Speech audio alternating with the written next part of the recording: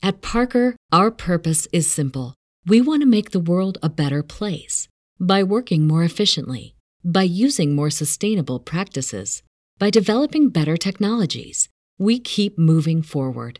With each new idea, innovation, and partnership, we're one step closer to fulfilling our purpose every single day.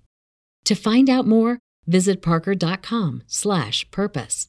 Parker, engineering your success. Say goodbye to your credit card rewards. Greedy corporate mega stores, led by Walmart and Target, are pushing for a law in Congress to take away your hard-earned cash back and travel points to line their pockets. The Durbin-Marshall credit card bill would enact harmful credit card routing mandates that would end credit card rewards as we know it. If you love your credit card rewards, tell your lawmakers, hands off my rewards. Tell them to oppose the Durbin-Marshall credit card bill.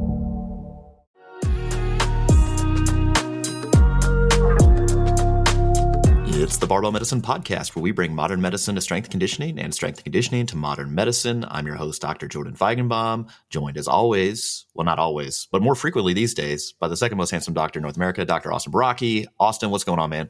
Hey, man. How are you? I'm great.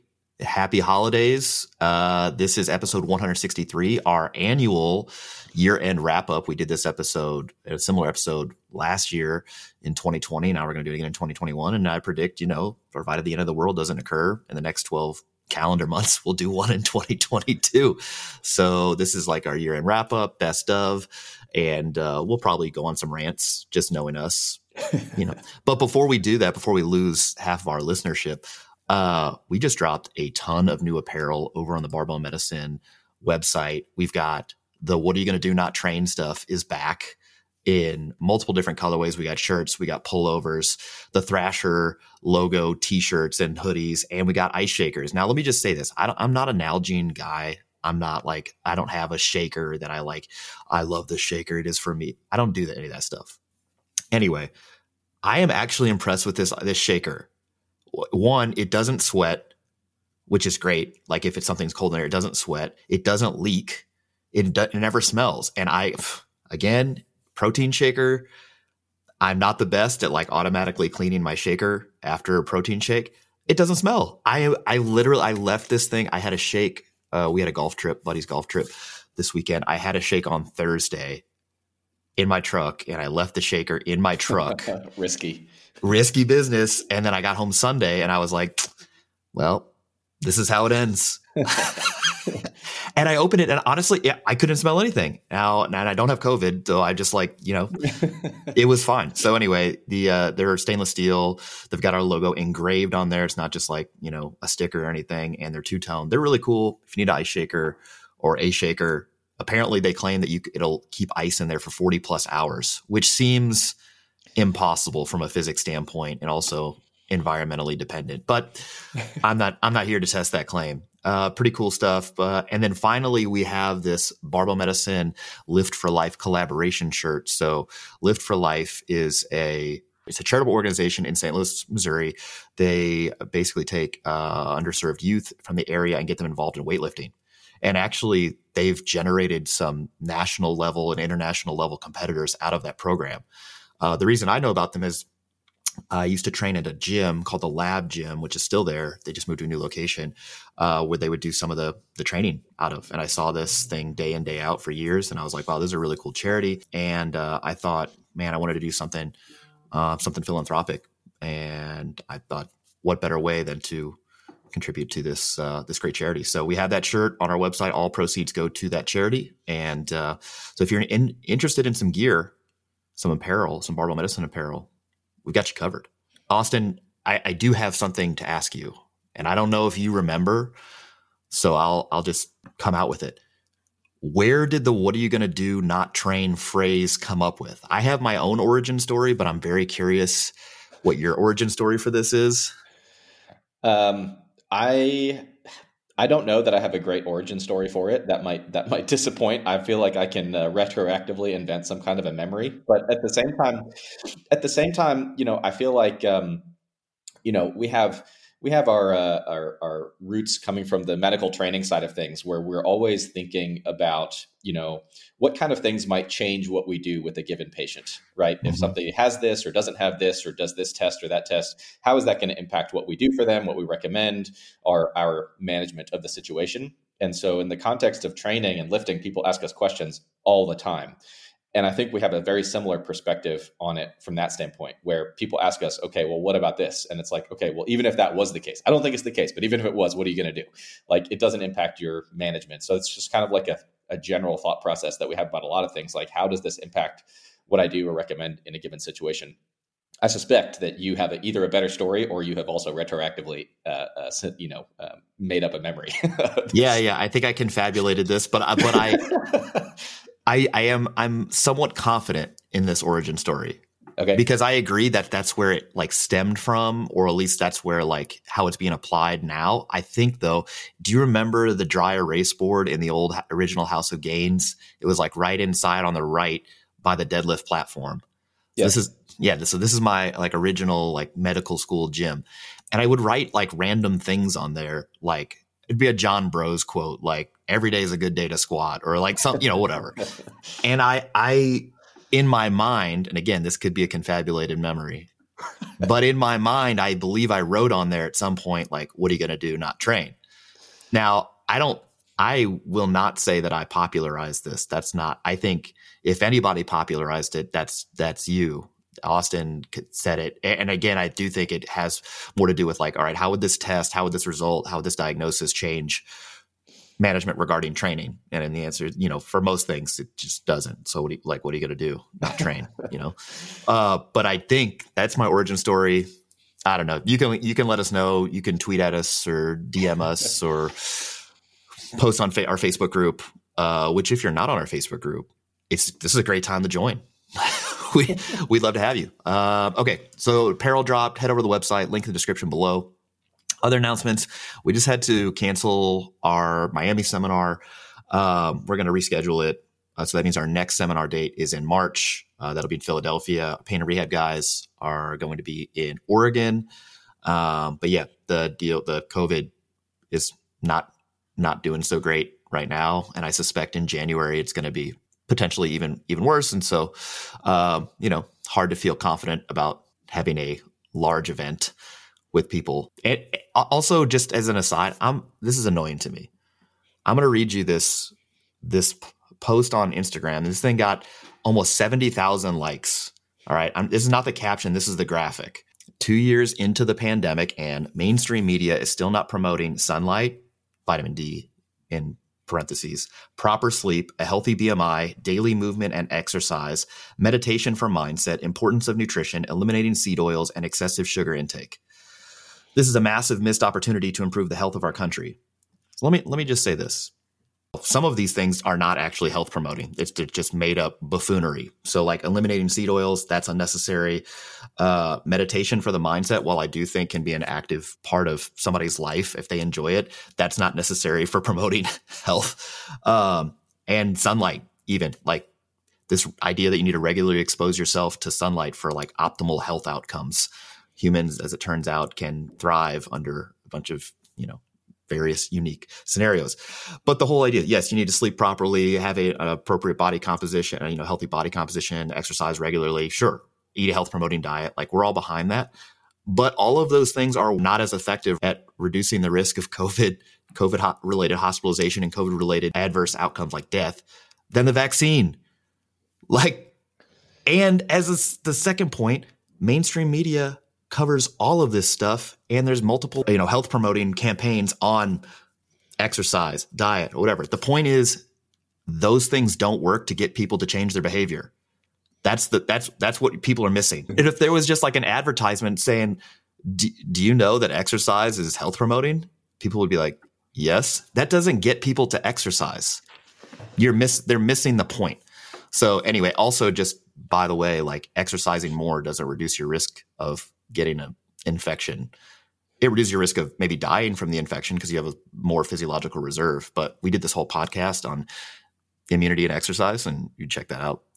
Yeah, it's just annoying. I think that there are a ton of things that people can do that provide very general improvements in health status. And if you look literally at every kind of clinical practice guideline in the medical world, let's say you go to look up guidelines around managing diabetes, the very top line, top row in those guidelines is lifestyle interventions, to include, the exercise guidelines, the dietary guidelines, things like that have a very large evidence base behind them. So the idea that these things are just being ignored is incorrect. However, as you said, just saying that these are the guidelines in whatever medium does not itself tend to change people's behavior.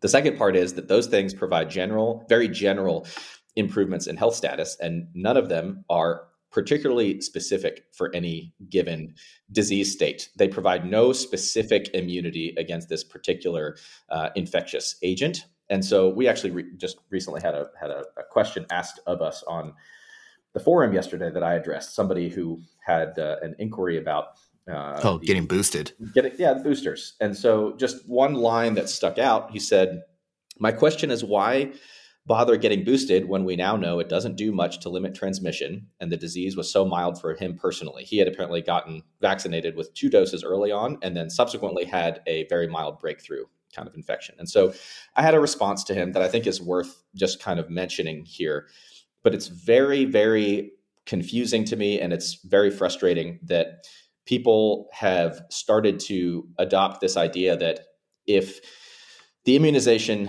is not 100% effective against literally any symptomatic infection at all, then it is completely ineffective, and you would rather just get infected anyway, which is right. 100% wrong. There's never, ever, ever been any public health intervention, including vaccines or any medications or really any treatment, to include exercise or anything else you can do, that has 100% efficacy against anything. This is just literally not the way things work ever. Even going back to the times of polio, right? So polio, we've effectively eradicated from many places on Earth due to immunization. And people may not know this, but if you look at the statistics for, a polio virus infection, most people do fine. It's actually kind of similar in that it's a progressively smaller fraction of people who have that infection that would then progress towards things like, progressive muscle weakness, the paralysis, the respiratory failure, needing to get hospitalized and dying. Those are actually progressively smaller and smaller fractions of people, which is quite similar to what we're dealing with now. And so, ultimately what I explained in this reply is that if an individual is fully vaccinated, and now with this current, obviously highly transmissible and hopefully less severe variant being boosted with a third dose, it does substantially reduce the risk of experiencing a symptomatic infection. Is it possible that you can have a breakthrough? Of course, because nothing is 100% effective. If an individual does experience a breakthrough infection, being fully immunized significantly reduces the risk of them having severe symptoms from this infection. That was probably this individual who posted, because he had been vaccinated and then had a very mild, runny nose or something, and they got better. If you are then within a sub fraction of people who have severe symptoms because of bad luck and maybe some other factors that are playing against you, being fully immunized reduces your risk of hospitalization, which is all desirable. And then if you are in the most profoundly unlucky sub fraction of people who, despite being immunized, have a breakthrough that has symptoms that are severe, that require hospitalization, you're still less likely to die compared to somebody who is not. It's all just a percentage risk reduction across the board for all of these things. None of these percentages are 100%. And the fact that it is not 100% does not suddenly support the argument that, I would be better off if I just didn't do this and got infected anyway, because that's not the case. Right. Even Alico got this wrong. Alico made a post on their Instagram that says strength decreases the recovery time from COVID-19. And really what they should have said is healthier people recover better from infectious disease or from disease. So the study that they quoted does not show that being stronger gives you this dose dependent relationship between recovery time and onset of symptoms. It just showed that people who were stronger in general had a reduced recovery time. And it's yep, because you're healthier. Yeah. Just because Alico wants that to be true does not make it true. And so I would love for it to be true too. That's what I'm saying. Nobody wants this to be true more than us. right? We're just like, gee, you just exercise. And it's like, well, sure, being healthier in general is going to like reduce your risk of bad outcomes.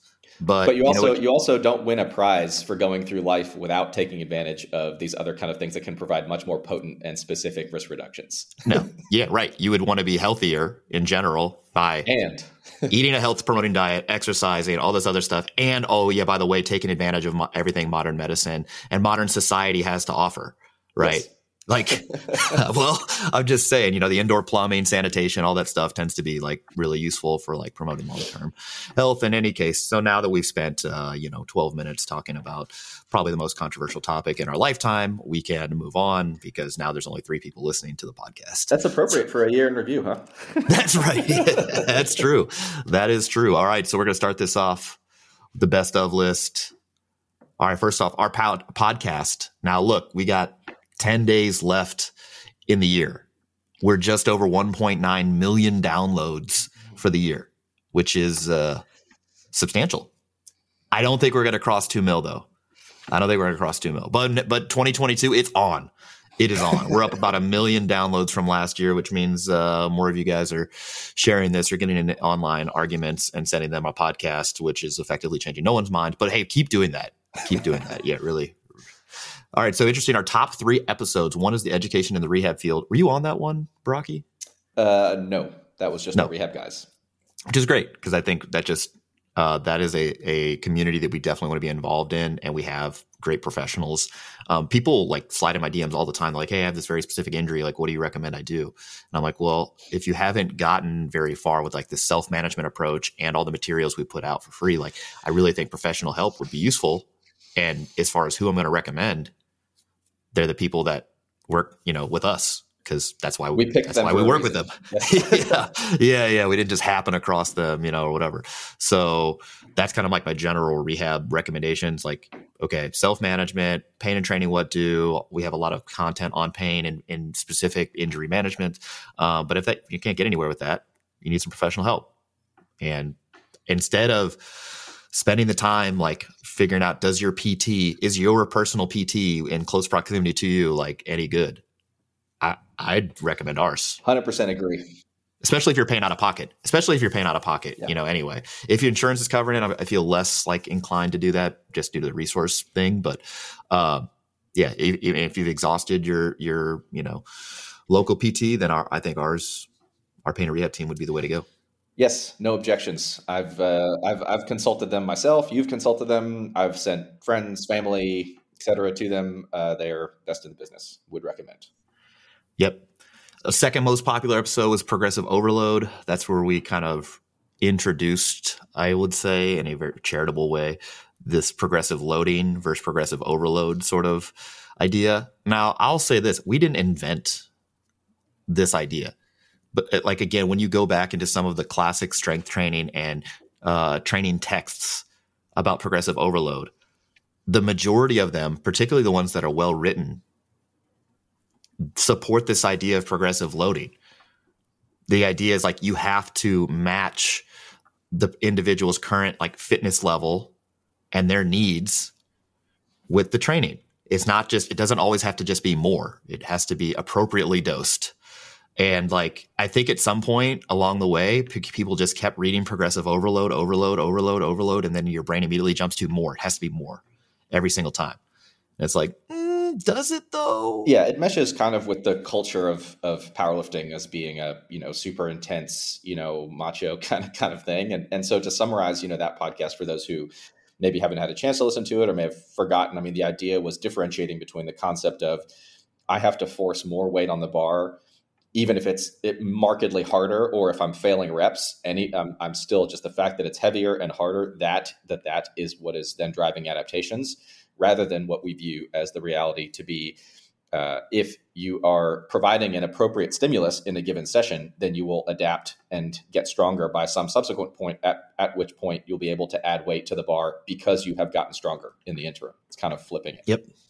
Yep. Chicken, egg, egg, chicken. All right. And our third most popular podcast, which brings me great joy, is the Vitamin D podcast. I was going to say this pleases me. Yes, this pleases me. And it goes back to the same sort of thing. When Alico wrote, that post, it was like strength decreases recovery time from COVID-19. They could have just replaced strength with vitamin D status. Yep. And so the misunderstanding there is like, oh, well, that means I should take vitamin D because it'll reduce my recovery time. It's like, nope, just having a healthy vitamin D level means that you're relatively healthy. Yes, this is a metric for current health status. And it's like, just like strength. Strength is kind of a metric for your current health status in some ways. Or you could make an equivalent association probably if you measured people's HDL cholesterol levels, that they're healthier people's HDL tends to be higher. And if you're more ill or sick in general, it tends to be lower. But that doesn't mean that doing things to actually increase that will have any impact, because it turns out this has been studied and they do not. Yeah. Turns out we have robust evidence supporting all of this, rather than needing like, oh, I heard that. And it's like, did you though? And where did you hear it from? Yes. Okay, cool. So that's our top 3 podcasts. Really excited about the growth of the podcast this year. More podcasts to come next year, for better or worse. I feel like an honorable mention on the podcast needs to go. I particularly had fun on the one that we did together with Greg Lehman. Oh yeah, just having he's a fun guy to talk to, and has he's been around this scene for a really long time. We talked about back pain with him, and he kind of is on the same side as us in this kind of mission to get people less afraid of using their backs and moving and living life and stuff like that. I would even say that Greg is even more aggressively neutral than we are. So like if one side is like, okay, like your technique matters, posture, positioning matters so much, and that's like the biggest risk factor you have for having pain or injury. And then the other side is, it's not that nothing matters. It would just be like, maybe it would be that it's all luck. Yeah. When we're kind of like in the middle, this aggressively neutral thing, we're like, sure, for lifting efficiency, there's definitely better and worse techniques. And, to the extent you want to activate certain muscle groups, like, yeah, you would use particular techniques. Okay, sure. But then injury and pain is kind of like this black box. And so it's probably more complicated. I think Greg is even more aggressively neutral than we are, because he's like, yeah, we just don't know. This is a hypothesis, and that's fine, but we just don't know because this particular thing has never been studied. And we're like, damn, that you even took it one step further. He's like this. He's like the Z-axis. He just like comes out of nowhere and just like hits you in the face with that. So yeah, definitely a great podcast. I'll link all of those in the description below if you happen to be just joining us for the first time on our podcast series. Well, now you got the top 3 from 2021 on Instagram. That social media juggernaut, our top 3 posts. This list brings me great joy. Our number 1 most interacted with and viewed post has to do with cancer mortality and squats. Now, Austin, please tell our listenership that if you squat more, you'll have less cancer. Cannot say that. Yeah, come on, man. Do you understand the market that we would have if that were the case? There are actually people out there who are proposing these kind of things. And we had a chat about this the other day, kind of in the same vein as what you were mentioning earlier around people's claims about things that can potentially help with COVID, for example. So I've seen posts by some folks. I will refrain from naming them so you don't have to go back and edit it later.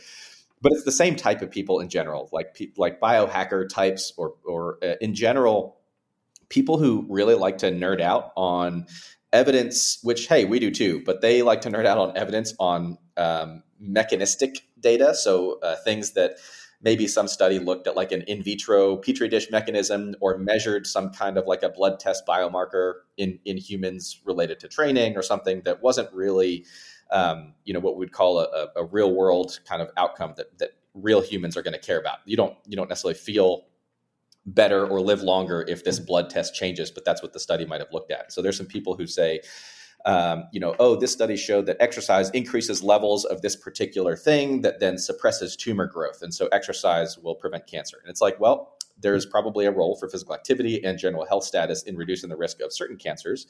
But then you have to, look at that in contrast to you can't be claiming that as being a like more important mechanism than like more specific therapies for that particular kind of cancer, right?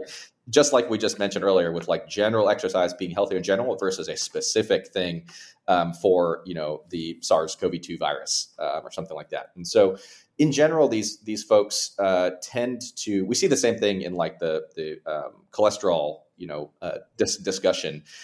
People who do not have clinical training or clinical experience working with, real patients, they kind of tend to miss the boat on this because they find some kind of like a mechanism and take it way too far without really having great context of how these kind of decisions and management is done in the real world with real people. So the way I view this kind of thing with respect to physical activity, training, strength, cancer, things like that, is there's a pretty large body of evidence having to do with physical kind of strength, performance status, improving outcomes at multiple kind of levels here. So for example, if you were diagnosed with cancer, I'll say being, healthier in general, having a good body composition, generally physically active, it can reduce the risk of some cancers. But of course, cancer is a giant, very heterogeneous category, right? So you can just have like one unlucky gene mutation and that can set you up for like a certain kind of leukemia. And that has nothing to do with anything, any decision or habit that you ever had in your life. But other ones are more related to body fat, for example. There's some relationships there. So let's say it might reduce some of those risks.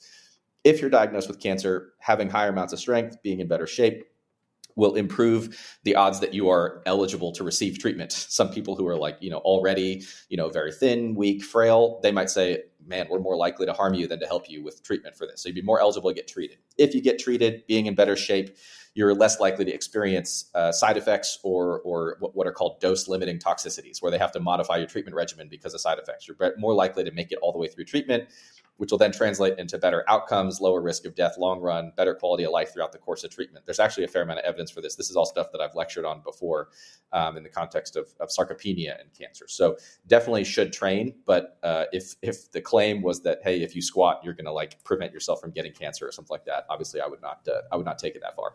Sure.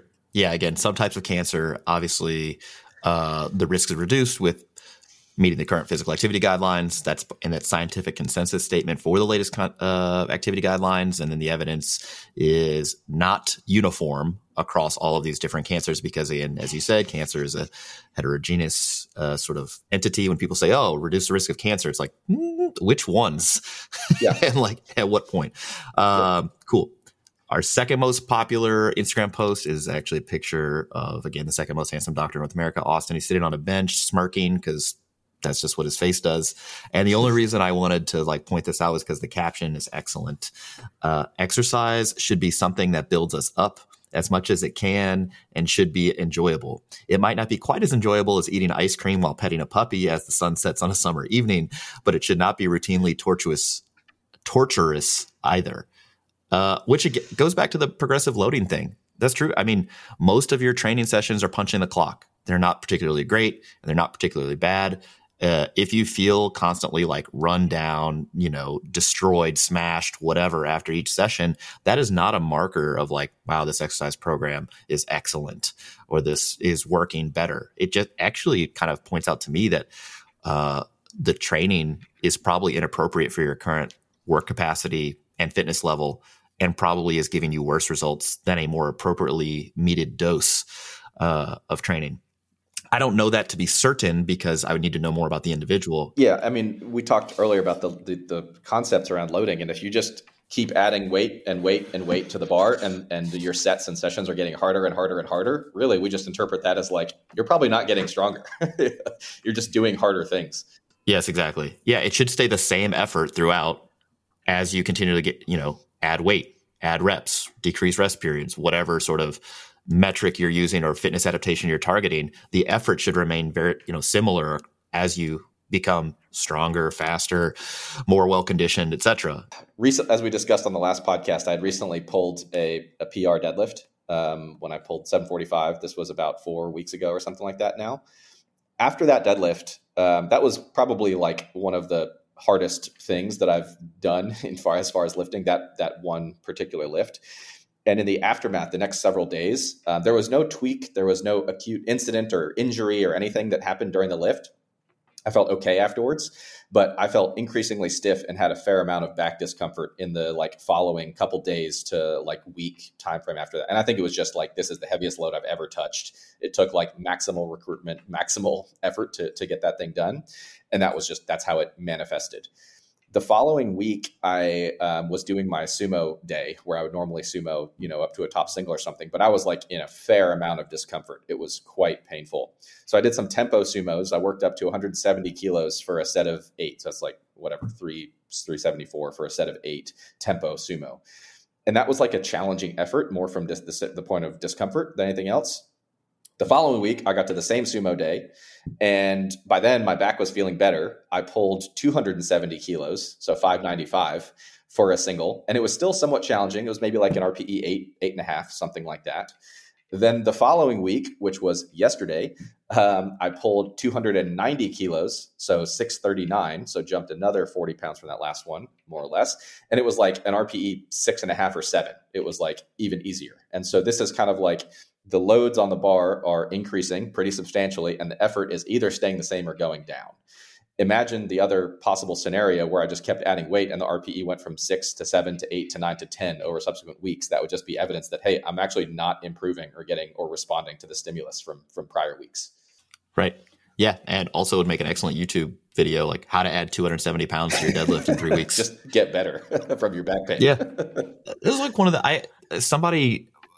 of my friends who actually he does not use like barbell medicine templates. So we just know each other through the gym and we're buddies, but he's like very unaware of what barbell medicine is and what we do, which is fine. I kind of like it that way. He's never asking me like, I got this like back thing, like, what do I do?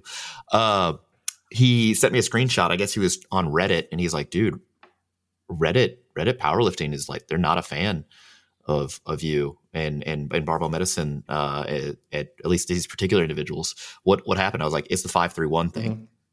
Mm-hmm.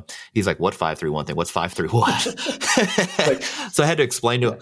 I was like, well, that's actually the problem is like, how do you define the program? Right. And so like, I think if I was going to define it, I'd say, well, the nuts and bolts of the program before any like modifications or variations or whatever is like the 5-3-1 deload setup for the main lifts. And, then you can like tweak and individualize from there. And I think every program can be individualized enough and tweaked enough to be useful and appropriate for most folks, just like every resistance training program pretty much out there is going to meet or exceed the current physical activity guidelines for resistance training. That doesn't mean it's a great place to start from, right? So like if we're defining what a good program is, it's like, all right, it's a great template or base or set of heuristics or whatever to like generate a program for. And then again, for who? Like if it's for a beginner or intermediate or like, somebody who's new to this stuff, it shouldn't have that many options because it's like, well, if you have specific goals, like you don't really know where to go. Anyway, all right. So all that out of the way.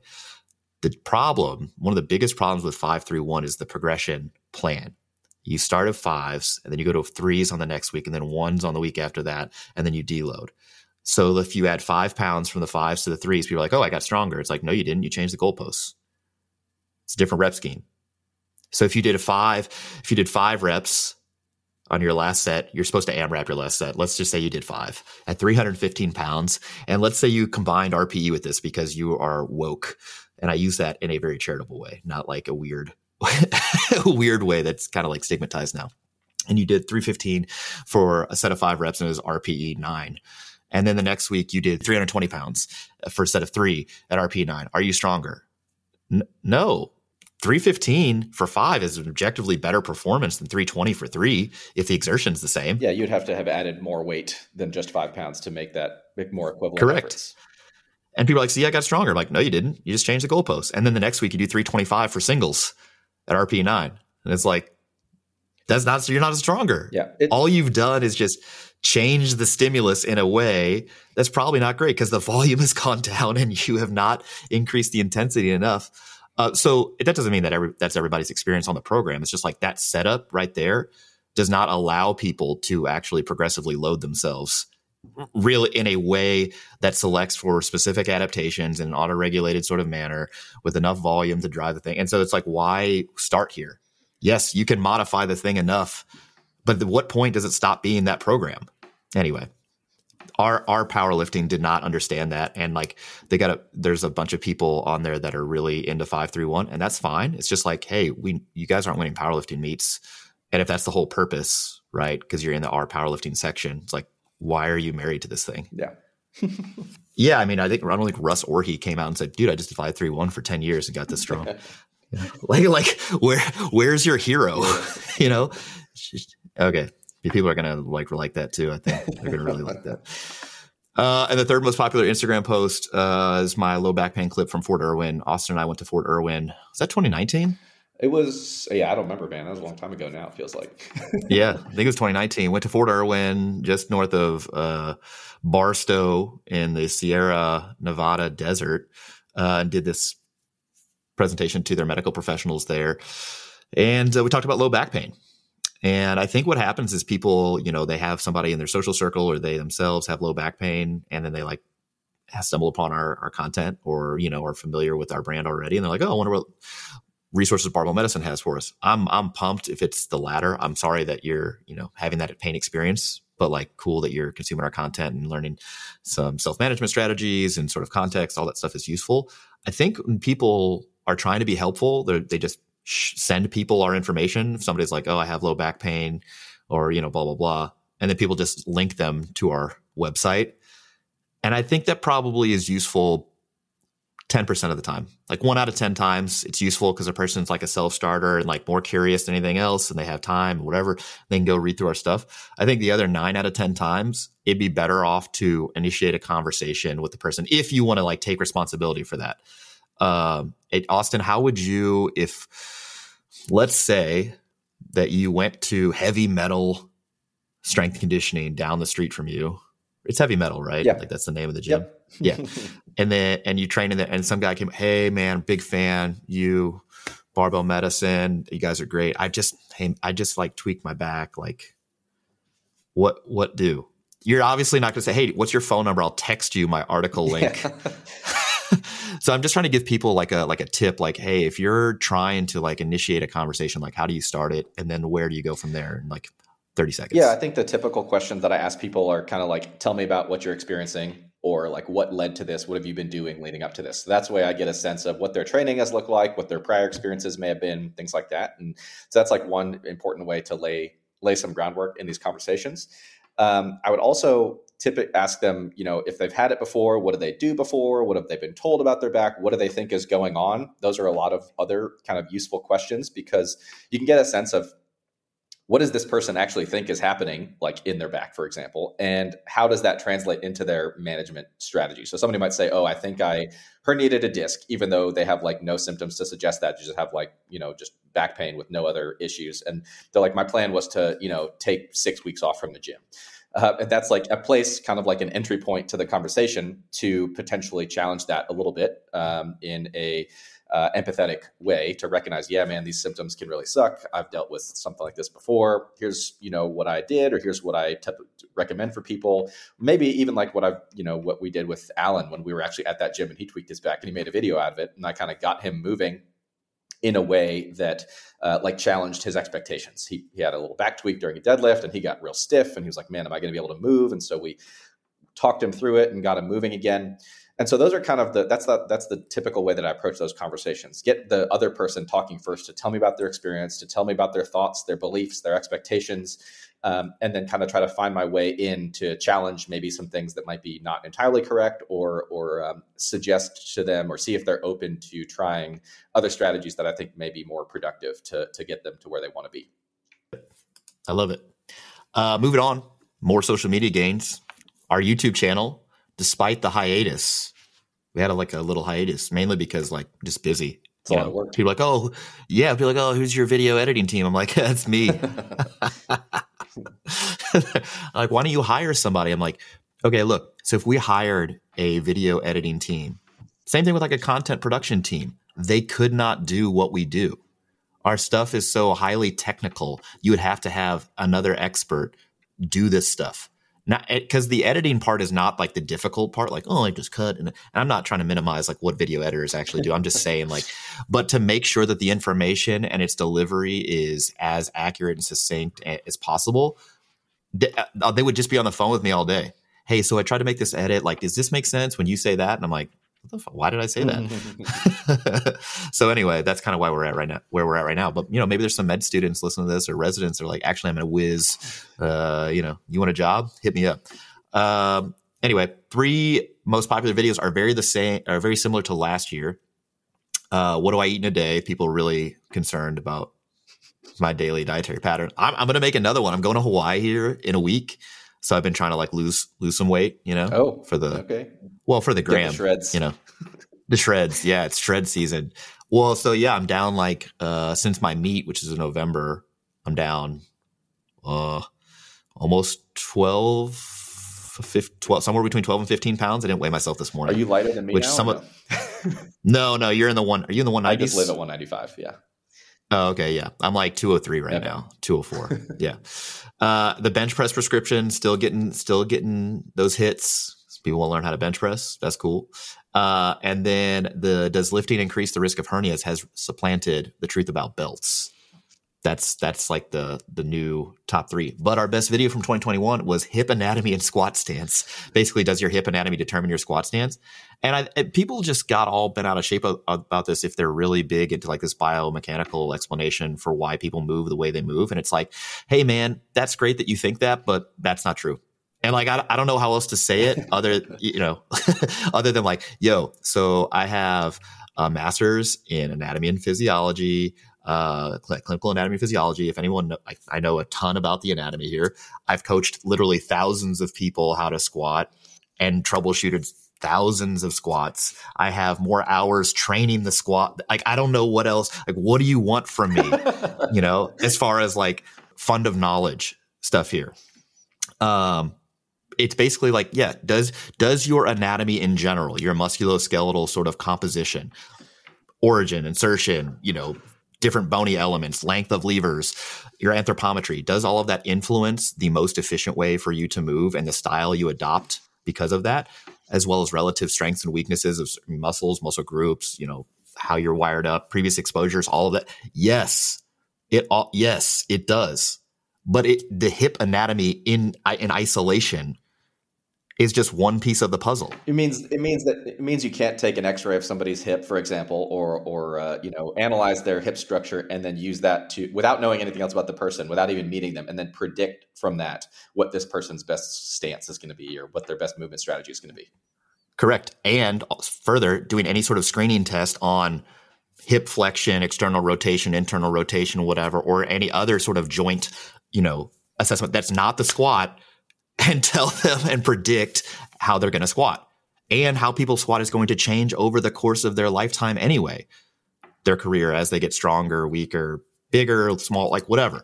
So the whole point is, why do you need to determine someone's hip anatomy to squat? You don't. You just have them squat. That's why this pre-exercise screening BS outside of like the PAR-Q or the PAR-Med-X for like certain medical conditions. That's why this like, oh, we got to screen your ankle dorsiflexion or your, hip external rotation. It's bullshit. Shots fired. I don't know that somebody can or can't squat until they squat. And because there's a relatively low risk of them squatting, just like right off the bat, we don't need to do the screening stuff. All it is mental masturbation. Shots fired for sure. All right. Moving on. Articles. 3 most read articles: beginner prescription, pain and training, and then the GPP what do article. A lot of traffic to the website. I don't love this list, I'll just say, because this is a very similar list to 2020. And I think we've put out a lot of great content. My personal favorites from 2020 has been your cholesterol series, also the neck and the hip pain series, also the youth training series from Derek Miles.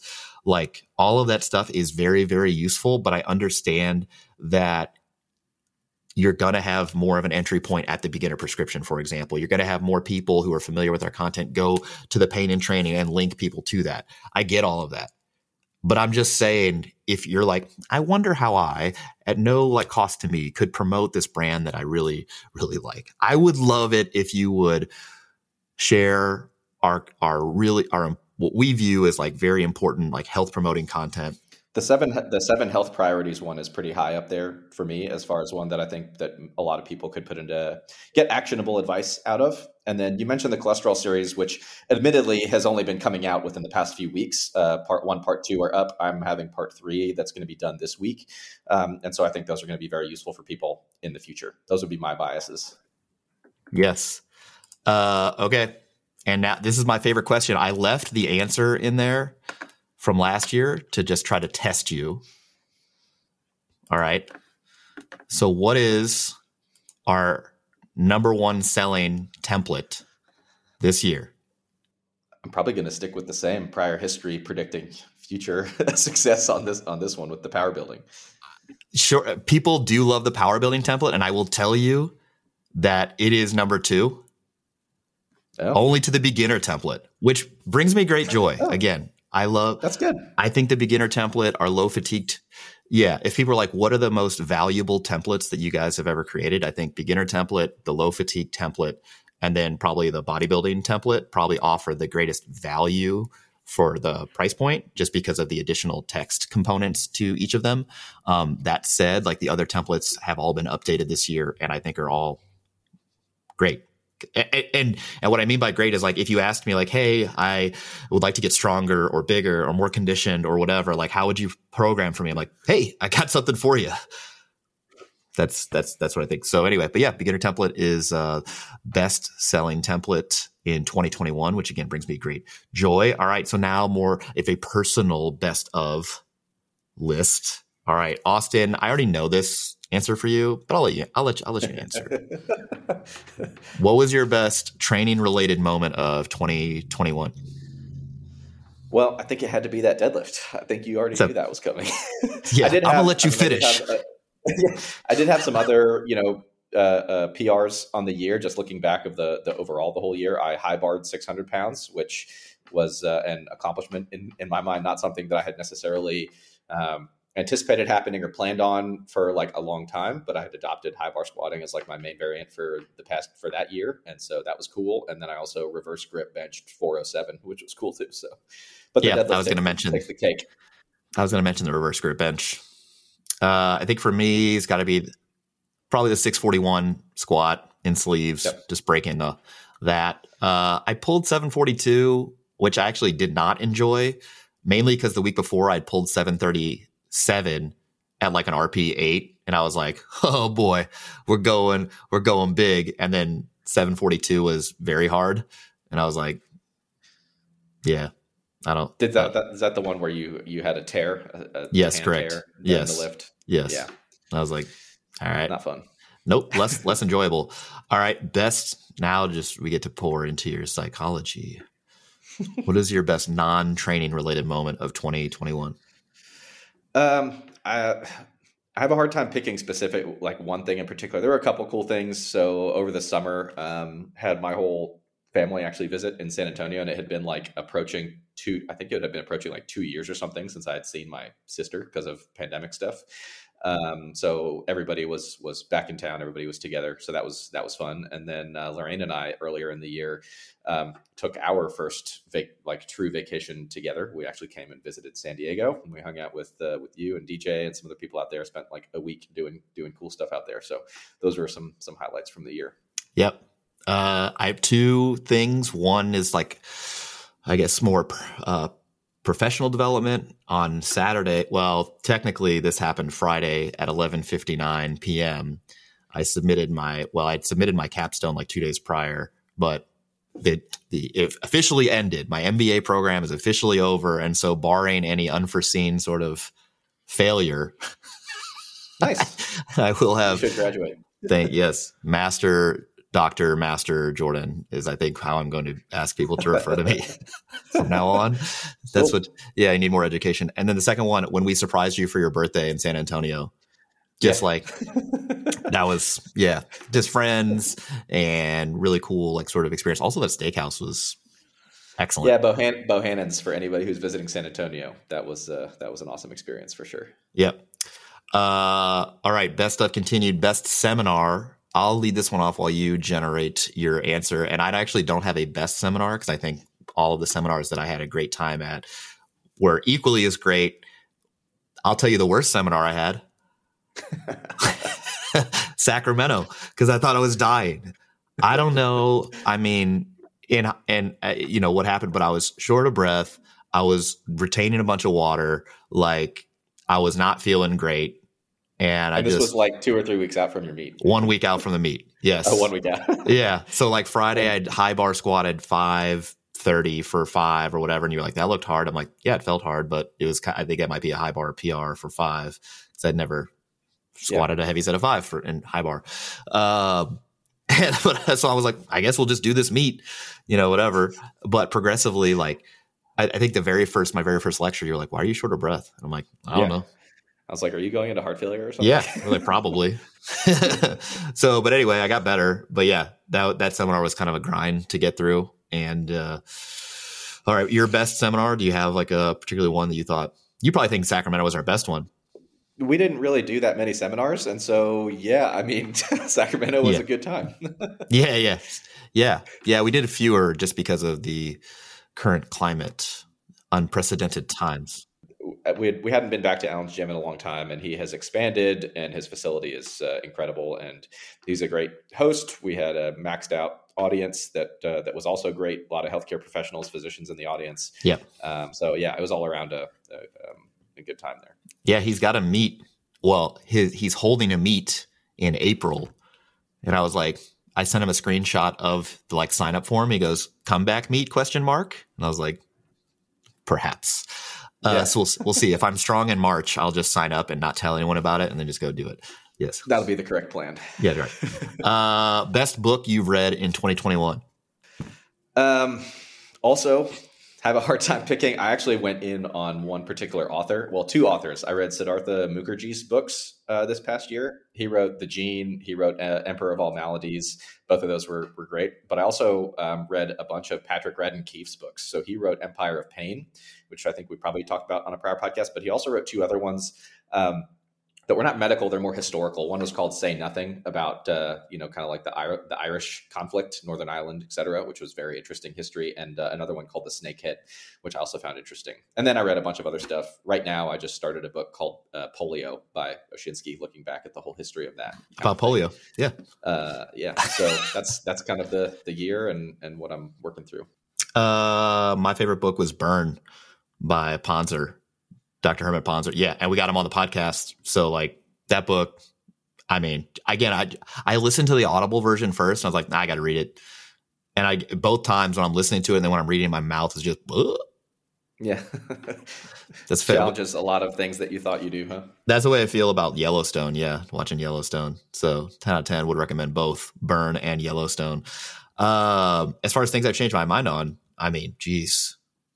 So many things in 2021. I felt like I've kind of like evolved certain positions from, I don't know if anything was like, I thought one thing and now I think the polar opposite. So it's been like an evolution, right, of a lot of stuff. I think the biggest difference is like end of 2020.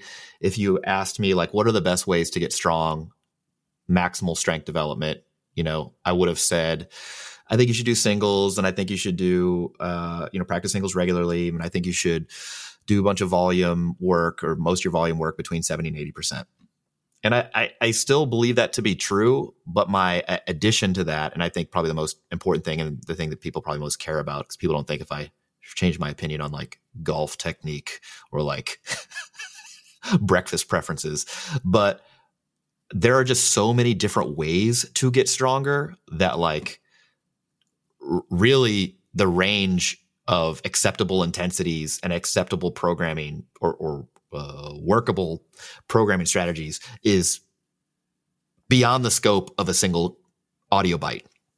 So yes, I think that's my preferred way to get strong and how I would probably start someone if they were trying to, maximal strength development. But the iterative process of like changing might look completely different. And I wouldn't think that, this person's a non-responder or this person's like a hyper responder. I'm just like, that's their preference.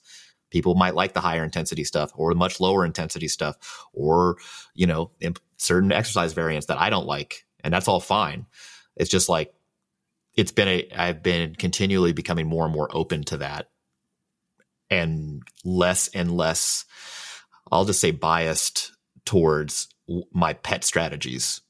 So I think last year my programs probably had a lot more sets at 7 and 8 and even less. And now some of my program, I would say a lot more of my programs have sets at 9, like here and there for certain people that I think like respond better to that. So it's just iterative process. Yeah, I think I agree with that stuff. It kind of goes back to, I guess, some of our roots and prior influences. The idea that you can start from some kind of like physiological first principle and derive your way to like the perfect program for everybody is just completely wrong. That's just straight up. There's not any other way to say it. And so I think evolving from that perspective has influenced a lot of what we do now with people, and most of my clients' training can sometimes evolve over time to look quite different. So I agree.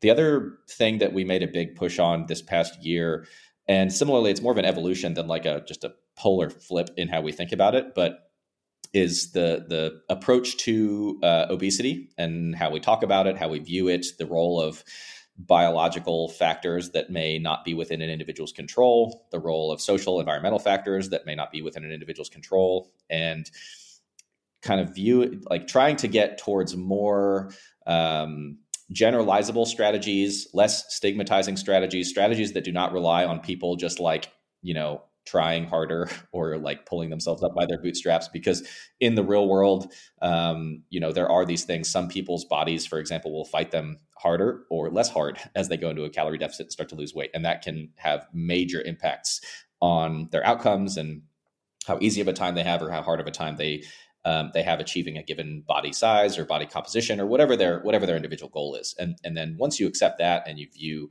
obesity itself as kind of this disease of that involves a confluence of genes and environment and all this other kind of stuff, then it really is somewhat freeing in that it opens you up to a lot of other approaches and other treatment modalities and strategies that ultimately are better and more effective as supported by current research and evidence on this, compared to just telling people, hey, just, eat less and move more and you will, succeed, which does not work. So they just got to choose. You got to consciously choose. Giant air quotes. Oh, God. I love that. Yep. People are going to hate this podcast. All right. Yeah, that's fine. Yeah. To wrap this up, plans for 2022. One, we got an app coming out currently, not previously or recently, but now Apple development is reviewing our app. And, we're just, as soon as they give us the green light, you guys will know about it. I promise we will not release a major development in the barbell medicine sort of ecosphere without telling you guys about it. But it's going to be great. You'll be able to log your training, even if it's not barbell medicine training on there. We got our video library. We've got all of our content. So yeah, it'll be useful for folks. Our certificate program, that's a plan for 2022. Does that happen in 2022? We'll see, but it is on our minds. It is something we want to do. We're taking active steps towards that. E-courses, Austin is going to add to our library of e-courses with some sort of kind of health training, medical training for fitness professionals. And then we'll have some fitness training or exercise training for medical professionals. Those will be available. We'll have more books. It seems unlikely if you're listening to this will be after Christmas. That's the holiday that a lot of people in the world celebrate on December 25th, if you're unaware.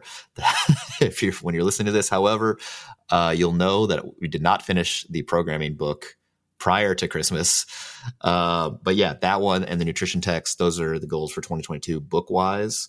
And we're trying to set some PRs. I want to get back on the platform and I want to break 1795. I mean, I don't want to do that tomorrow, and I don't think it's going to happen in January as far as like my motivation to do so. But if training starts going well, I could see something like an April, comeback meet. I just won't tell anybody about it. That's a good idea. Anything else for 2022 you want to let the listeners know about?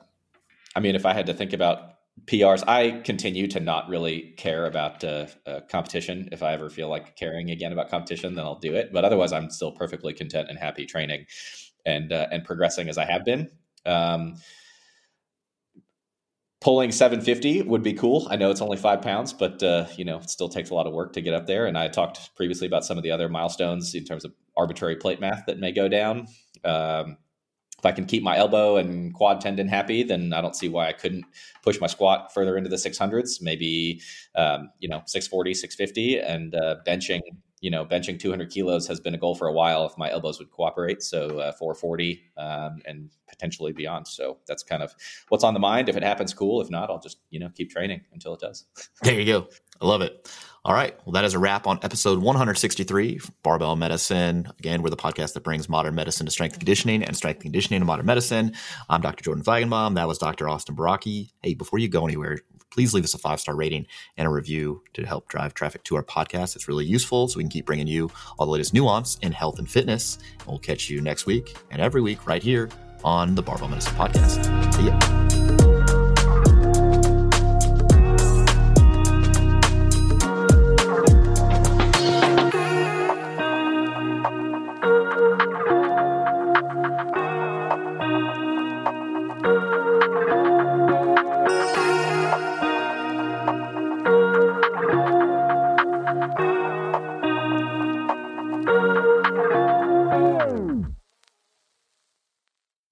Say goodbye to your credit card rewards. Greedy corporate mega stores, led by Walmart and Target, are pushing for a law in Congress to take away your hard-earned cash back and travel points to line their pockets. The Durbin-Marshall credit card bill would enact harmful credit card routing mandates that would end credit card rewards as we know it. If you love your credit card rewards, tell your lawmakers, hands off my rewards. Tell them to oppose the Durbin-Marshall credit card bill.